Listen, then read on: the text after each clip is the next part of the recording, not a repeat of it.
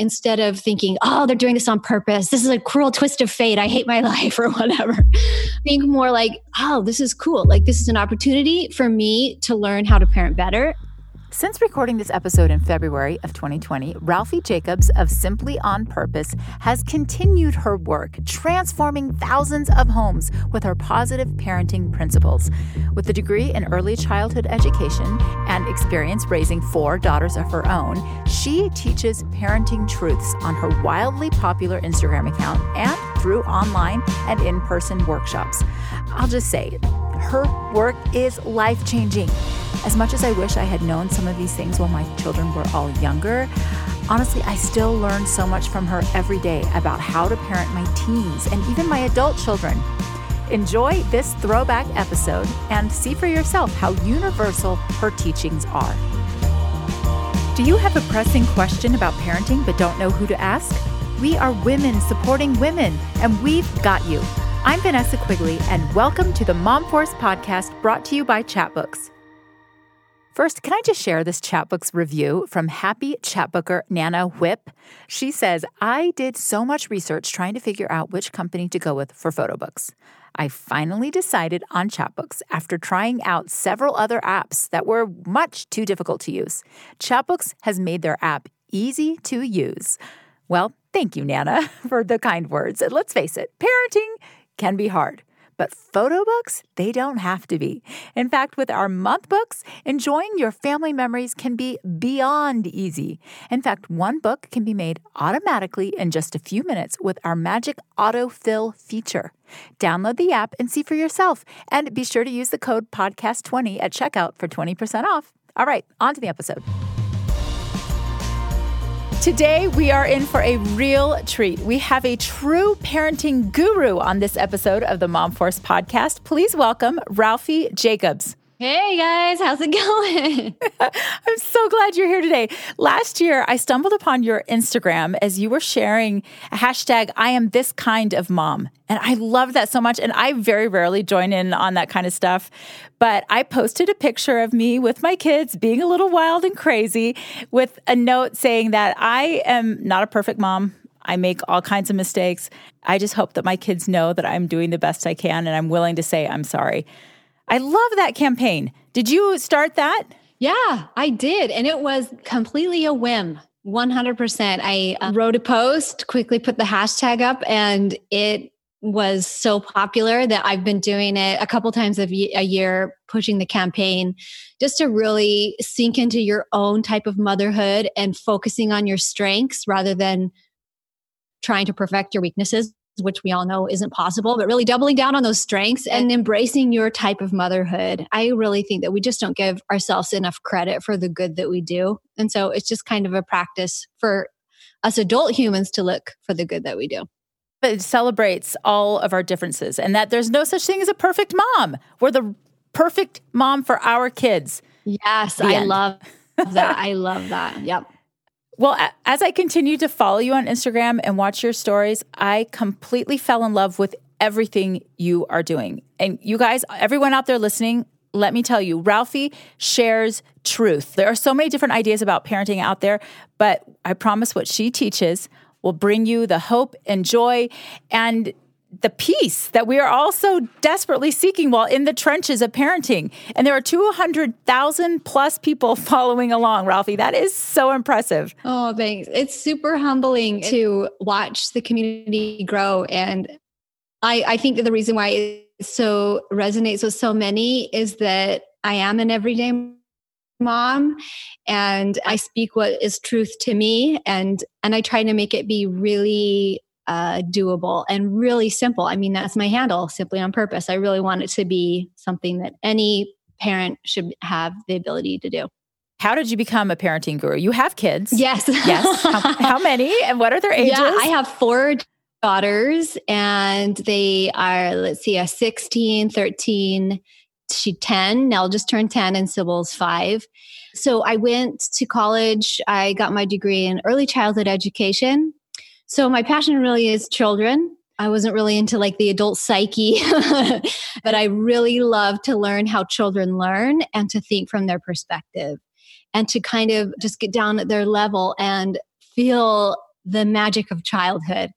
And so that's what I had been doing forever. I taught preschool. I taught in kindergarten. I developed curriculum for children's organizations, but I learned that really I can impact them for just a moment, but they go home to their parents and their parents will impact their lives forever. So I just completely switched gears and started teaching parents what I know and what is truth to me. And it just has been super, super successful. And your whole thing is positive parenting, which I have to say, it is hard to stay positive when kids are misbehaving, right? and discipline is one of the hottest topics in our Mom Force Facebook group. So many posts asking for help in disciplining our kids. And so I was hoping that today you would help us with some of those hard questions. Oh, it would be my pleasure. I'll do my best. Fingers crossed.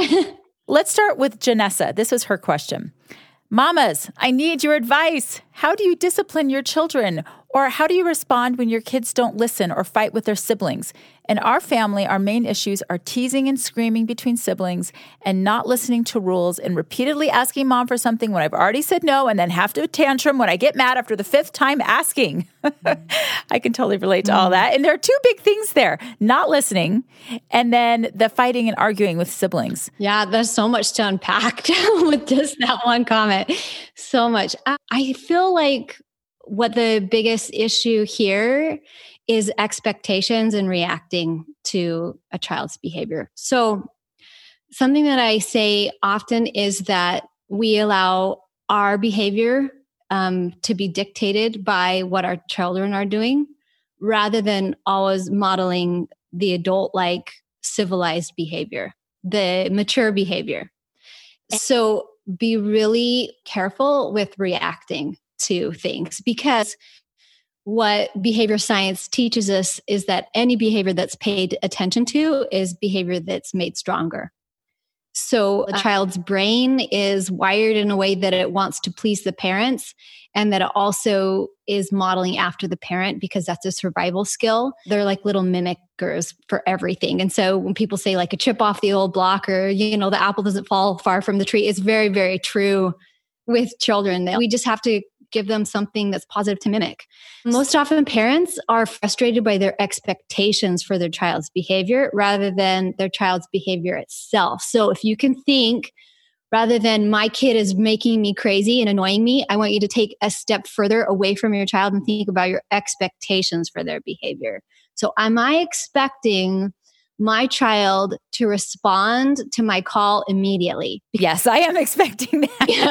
Yes, it's not realistic, because if you think about it, adults don't do that. I can't think of one single adult, as soon as I say, hey, time to come to dinner, well, they stop what they're doing, stop in the middle of their conversation and come over and follow the directive. They don't do it. That's true. I have different expectations for my kids than I do my husband. Yeah. When I say come down for dinner, they better be there. But I don't expect my husband to come immediately. He's going to finish what he's doing, and then he's going to maybe check his email, and he'll come when he can. Yeah, I think that we just want them to be obedient little robots. They're our minions, right? So you do what I say. I'm the adult. I have leverage. So you better be obedient. But children are actually better at complying than adults are. There's 2 steps of compliance. The first one is that they start to comply. And the second one is they fully complied. So give them at least 20 seconds to start to comply. You can get closer to them. Proximity is really important to kids. And get down at their level or touch them in a safe way. Call them by name and say, Sam, I need you to come to dinner and turn that off in 1 minute. What do I need you to do? And then you get them to engage and kind of parrot that back to you so that they know the expectation and that they've taught themselves, hey, I know the expectation and I'm going to do it for mom. Then they'll be so much more likely to comply if you've made sure to engage their brain. But give them a chance, give them time to stop what they're doing, stop the math problem that they've just started, or stop their in deep play. So they're playing with their Legos or their Barbies or whatever, and you need them to transition to something else because that's your adult story. Have respect for your children too, honor your children. And I say this over and over again, honor your kids. I know that they're hard. They go through a lot of developmental junk behavior, but hey, so do we. So really think about their potential. Think about who they'll become. Think about who they are now and honor them. I love that thought of honoring your children. I don't think we necessarily think of that. Like you said, they're our minions. They are to do our bidding and follow our rules. Speaking of rules, my youngest is 12. And you would think by now, I've got 7 kids. My oldest is 25. I would have thought that I would have had this parenting thing figured out. But my youngest is literally making me dig deep and start from scratch. He, quote unquote, forgets the rules. Like, we have one very firm rule with him: no getting on the computer without permission. Yet every single day he forgets that rule. And I want to honor him. I want to give him the benefit of the doubt. But at what point do I just say, you know what? You are fleecing me. You're totally lying to me. And what do I do with that? I know. Well, you know what? Hey, I forget whether I've had one cookie or not. But like day after day after day of like, oh yeah, I totally forgot. Like, what? We talked about this yesterday and the day before and twice the day before. So when your children exhibit something that you don't like, whatever that is, instead of thinking, oh, they're doing this on purpose, this is a cruel twist of fate, I hate my life or whatever, think more like, oh, this is cool. Like, this is an opportunity for me to learn how to parent better and to learn how to parent that child better and to become a better teacher. So go to your child and say, are you clear on the expectations? Because I just want to make sure. And instead of telling him what they are, ask him, what are my expectations for you as far as technology are concerned? And then when he talks to you and he tells you them, because the truth is our children already know most of the things that we're trying to tell them over and over again, write it down. Write down what he says, put it on the refrigerator and say, okay, awesome. So what do you get when you follow the rules? And then he'll say, well, I get to use my computer. That's right. When you behave appropriately, then you earn privileges, and that is computer time. And then when he doesn't behave well, you can say, oh man, I'm sorry that you've denied yourself the computer time, but I know you're going to do better tomorrow. So the expectations are super crystal clear. It's his decision. It's squarely upon his shoulders. You're not the bad guy. You're not taking something away from him. You're actually trying to add to his life and give him happiness. I like how you said that you denied yourself that privilege because he helped set the rule. And so then, you get to take that privilege away from yourself. Yeah. We want to give our children blessings. Like, we want them to be happy. I tell my girls that all the time, like, Daddy and we want you to be happy. Like, we go out of our way to help you to have a happy life and to have a happy future. It's just based on your choices. You get to choose. Those are your decisions. And so it helps for you to be more of the guide and the counselor rather than the warden, the prison guard, the punisher. You're the one, and they get to make the choices.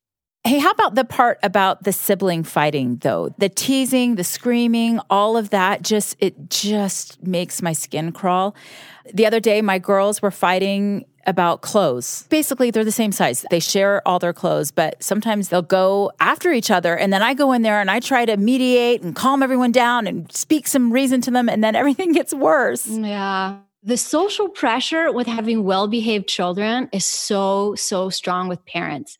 And when our children fight in our home, it feels like violence. It feels scary. It feels like there's something wrong. There's contention. And we have like this parental-based fear. And so we have to go in there and stop it. And when we go in and we try to stop it, it actually prolongs the argument. It not only prolongs it, but it reinforces it because now we're giving parental attention. And it triangulates it too. We're adding a third person into the conflict. And a lot of parenting experts, they'll say that there's a difference between sibling rivalry and sibling conflict. Sibling conflict is just between siblings, and sibling rivalry is when a parent inserts themselves into the conflict. So the children are rivaling for the parent's attention. And if you insert yourself, chances are they're going to sense some rivalry because it's hard to be completely unbiased. Like, I tend to take the younger kid's point of view, and then the older kid feels neglected. And it actually polarizes kids even more because what we have a tendency to do is, in order to make a decision about what's happening, we throw out a label. You're being mean. Stop picking on them. Can't you see that she's trying to get along with you, but you're not listening to her? over and over again. So we're supposed to just stay out of it. Well, here's the trick. Over 90% of sibling rivalry or sibling conflict is inconsequential. That means it doesn't deserve a second of your time. There's no consequence that should be attached to it by the parent because it has natural consequences. So it doesn't need your attention. Usually they'll resolve it on their own. I talk about this in my workshops and on my audio course, like how many things they learn through their arguing. I promise you, my household is very much the same as other people's homes.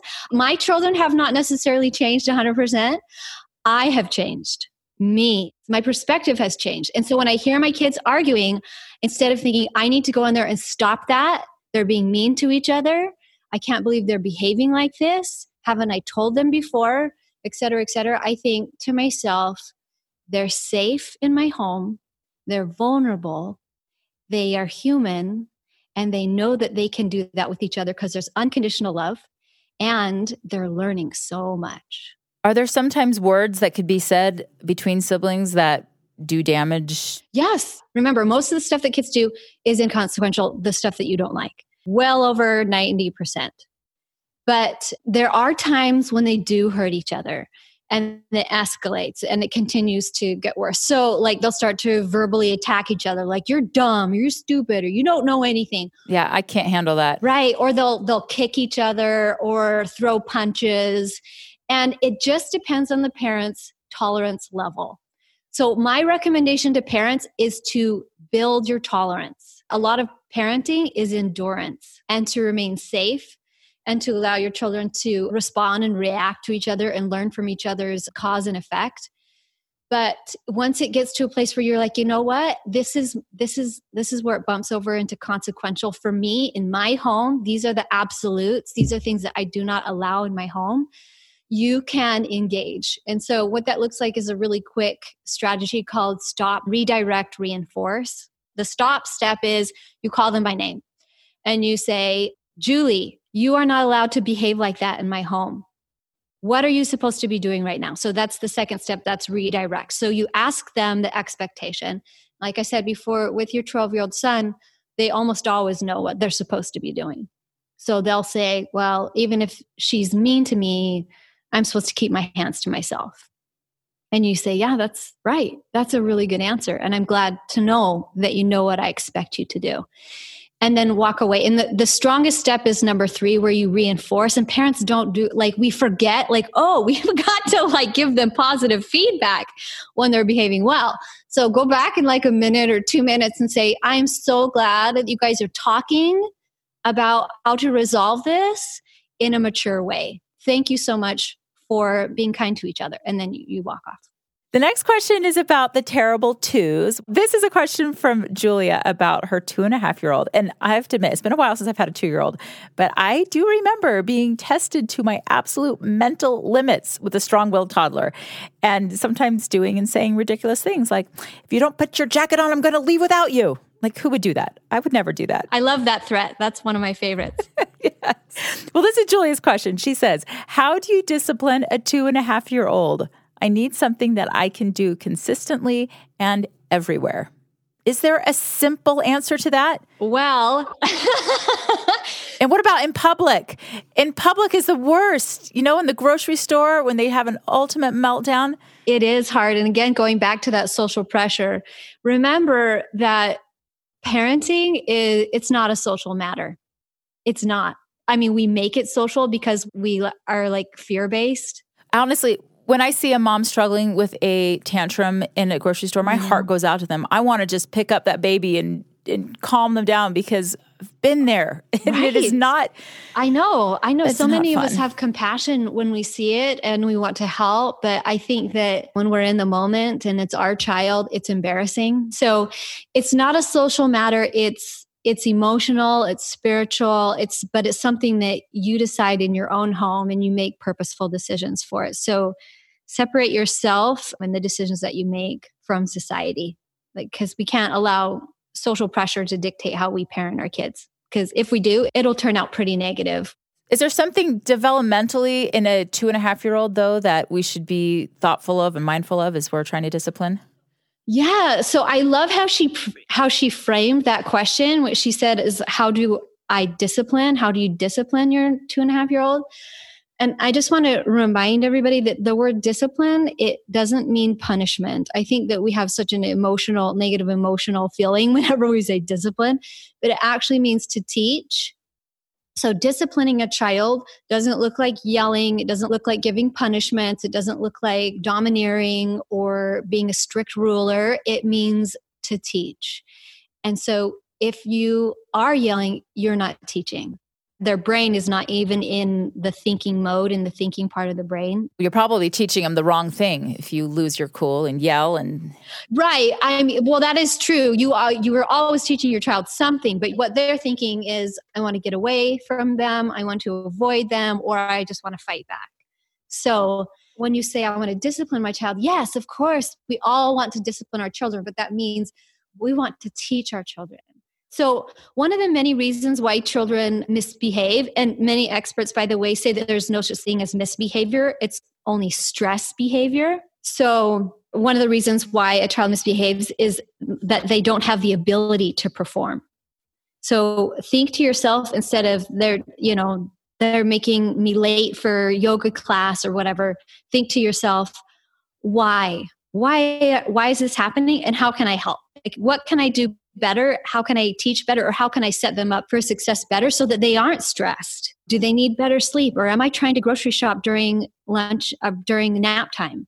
Are they hungry? Are they overwhelmed with their schedule, with the expectations that I give them, or with the environment that they're in right now?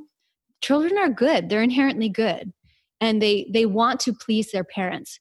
So think about, what can I do to help? How can I be more proactive in this situation? With a 2-year-old, there's some disagreement about like redirection, but I love it.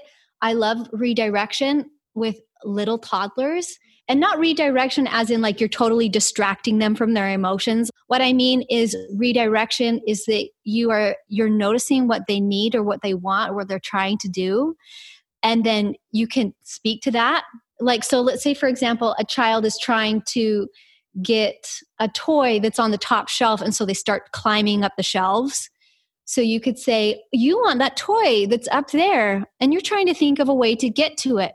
Let me show you a safe way to get to it. So you put the stool up there and you say, here, climb up. This is a safe way to get to the toy that you want. So you're always, with a 2-year-old or 3 years old or 4 years old, you as a parent should focus all of your energy, all your resources, your time to teaching your child what they should be doing. You know, I remember when my Henry was, he was probably 2 or 3. My mom was visiting, and he was in that phase where everything was no, everything I asked him. And my mom's like, give him something else to say. And so we trained him, instead of saying no, to say, okay, Mom, I will. Except it always came out like, okay, Mom, I will. His husky, grumpy voice. He often didn't really want to do what I said, but it gave him something else, like proactively and positive, that it almost became impossible for him to be disobedient. It was like a miracle. That. So cute. It didn't really work on my youngest, however. Yeah, some kids it doesn't work on, and some it works on really well. Think of something else rather than the negative form. So parents will say, get off of that. Stop doing that. Don't touch that. Don't touch anything. So all that's saying to your kid is, don't have fun. That's so much negativity. Right. Yeah. Like, well, okay. Oh, what can I do? Or what should I be doing? And so instead of saying, no, stop, knock it off, use your time and your energy. Those are limited resources for a parent, to teach them what they should be doing. Talk about what they can do. Let's go from the toddler to the teenager, because that's my meat and potatoes right now. I remember as a teenager myself really struggling with respect. Like, I remember being disrespectful on purpose. I needed to express myself, and I was going to sass my way through it. And Monique on our Facebook group, she's also struggling with this. She says, I need help. What are some ways you handle your kids talking back and giving you sass? What teenagers do really well is they intimidate. So they kind of puff themselves up, make themselves look bigger, because anger is a secondary emotion. It's always hiding things that are more vulnerable. like fear, anxiety, shame, guilt, just being embarrassed. So they'll puff up and they'll intimidate. And one of those great ways to intimidate or to gain leverage, they'll try to do it too because they look like an adult, right? They have a big body like an adult. So they'll try to gain leverage like an adult and they'll backtalk or they'll try to be in control of the situation. And that's how they gain control. When a child is a teenager, your control over them is supposed to be decreased. You are just supposed to be the one that they are inspired by. You influence what they do, but you no longer have control. You're not the enforcer. Mm-hmm. That is such a new way of thinking, a mind shift. Yes, you are there to inspire them. Yeah. But when they act like they hate you. So here's a wonderful way to inspire a teenager. And this was a study that was done by Glenn Latham. He would take teenagers, even in like correctional facilities, and he would give them a directive or he'd have their parents do it. And he said that even the teenagers that would like spout out foul language and yell and threaten to hit, that he would be calm and talk to them in an empathetic way, be compassionate. And he says that 98 out of 100 times, by the third directive, they'll comply if you're safe. That's probably easier if you recognize what the other emotions are. Exactly. The fear, the anxiety, the insecurity.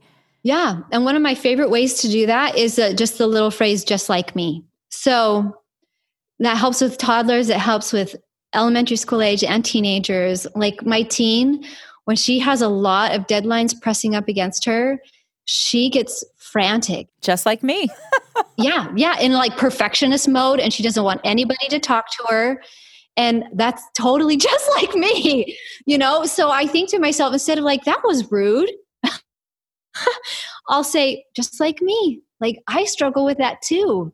And I could be better at that too. So it's okay that she has a hard time with that.